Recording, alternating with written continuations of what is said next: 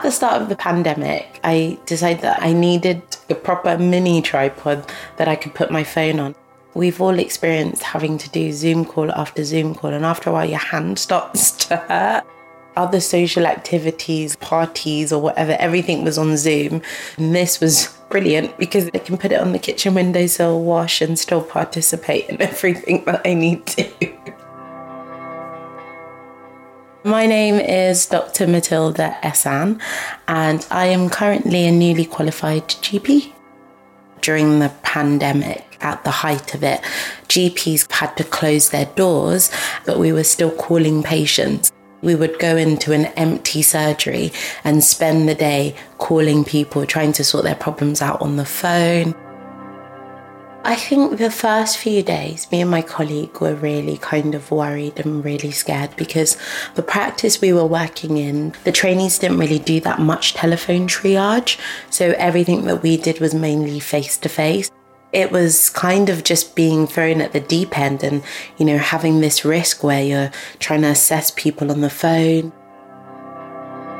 Obviously, people have varying access to technology. So some people, great, you could do a video call, but then reception's not always working. They can't always figure it out. It was a big level of risk.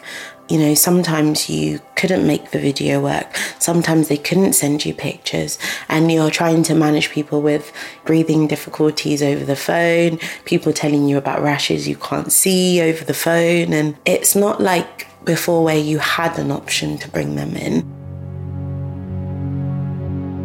With the telephone triage, usually when we would go in the morning, you have your list. Hopefully you've got the right number. It goes through, "Hi, I'm Dr. S and I'm calling from X." And usually the patient says, "Oh, hi." You obviously need to confirm that you're speaking to the right person. "Can you confirm the first line of your address? Can you tell me your date of birth?" If you're having a good day, then the problem that it says on the side should match what they want to talk about. But sometimes it doesn't happen that way. You might have headache and then you start speaking to the person and they're like, "No, I've got back pain." And you're like, "Oh, okay, so we talk about back pain?"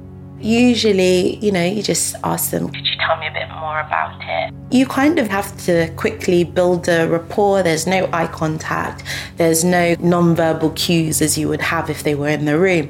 So you kind of have to listen out for silences. Do they sound like they're upset? Do they sound like they're low? Do they sound like they're happy? Those kind of things.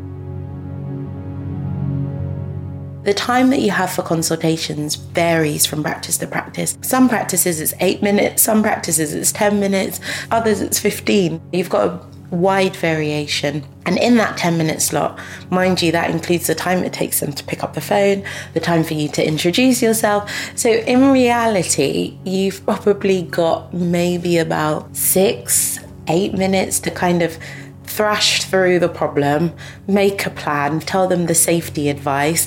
Sometimes, realistically, you can't do everything. Sometimes you get it right. You ask them, "Oh, you sound upset. Are you okay?" And they're like, "Oh, actually, this is what's going on." Sometimes you think it's okay. You get to the minute where you're about to drop the phone and they're like, "Oh, actually, I don't feel okay. I feel rubbish. This is that." And you're just like, "Oh, how did I miss it?" Sometimes it feels like you're two parallel lines and you haven't found the meeting point. You're trying to help a patient in this way. They want you to help them in that way. Or you thought this was the problem, but something else is actually the problem. I'd say 80% of the time you get it right. 20% of the time you come away from it and you think, did I get it right? Did I listen properly? Or maybe you'll get a letter to say that your patient went to A&E and you're thinking, "Well, that wasn't the plan. Why did they end up going?" And you're just like, okay, need to reflect on that. The flurry of technology that we've had access to as GPs has been amazing. Who would have thought you could get someone to send you a photo of their rash? The biggest problem with skin issues is patients, they're not necessarily very good at describing it. It's red, it's itchy. It's like, okay, where is it? It's on my back. Actually, when they say back, they might actually mean their shoulder. having this kind of virtual medicine, even the video, people have been talking about it for years. It was kind of almost like this evil medicine where, oh my God, how can doctors be treating patients over video? Are we even covered to do that? All these companies were like demonized. How dare they do video? That's not medicine. Yeah.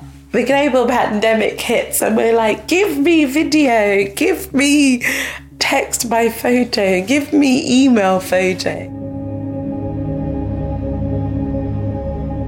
Prior to the pandemic, you would see patients and they would be grateful for the care. They might send you a box of chocolates, they might send you a thank you card, or you could see the gratefulness. So there was kind of an implied gratitude. During the pandemic, every phone call, people would be like, thank you so much for calling me. We really appreciate what you're doing. Stay safe. It was weird getting people saying, thank you for calling. Yeah, there was this awesome, overwhelming sense of gratitude. I remember there was a week where literally all of my consults were like, thank you, doctor, you're doing a great job. Keep safe. We really appreciate what you're doing.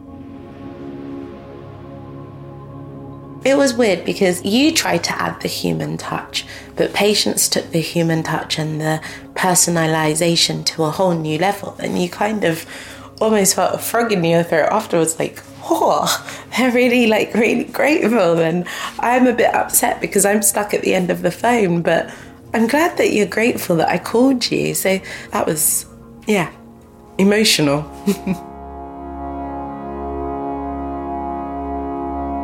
When things were building in the pandemic, even amongst my friendship groups, my other friends who are doctors, it would be like, well, you guys are closed. You're not even doing anything. And it's like, no, point of correction.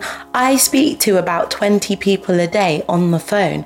Oftentimes, that's back to back. That's me having to do the documentation. That's me having to do the referrals. I have to deal with the risk.